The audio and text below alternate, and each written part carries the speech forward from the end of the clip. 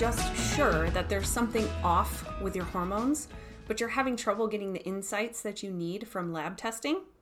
In episode 10 of the Stress Better Premium podcast, I'm dishing on 4 common issues folks have with hormone testing and what to do about it. Today, I'm sharing a clip of this subscriber-exclusive episode with you here on the bonus podcast. To listen to the full episode and access all the weekly premium content, just subscribe. You can do that over at www.stressbetterpodcast.com. I hope you enjoy this sneak peek, and I look forward to having you in the Stress Better community. In the past couple of months, I've spoken with at least a dozen women who are 100% certain that something is off with their hormones, but they're not sure what exactly. They're struggling to lose weight or gain muscle. They're having irregular, heavy, or non-existent periods.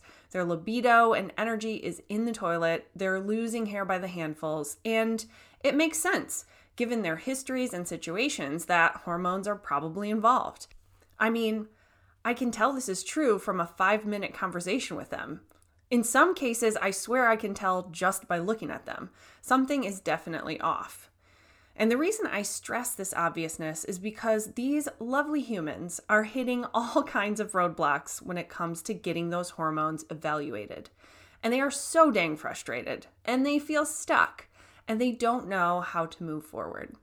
Sound familiar? In this episode, I'm going to share 4 common issues I see folks running into when it comes to hormone testing. And then I'm going to offer you a better way forward. All right, let's do this. So the first trouble folks are running into with hormone testing is that their doctor won't do it. Or at the very least, they're not doing enough. I know, it's probably not the doctor's fault. It more than likely has to do with insurance protocols, but at the same time, it's still leaving these people in the dark about their hormones.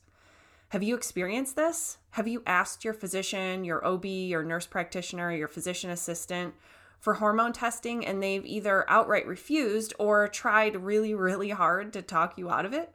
Or maybe they quote unquote compromise by running the bare minimum testing?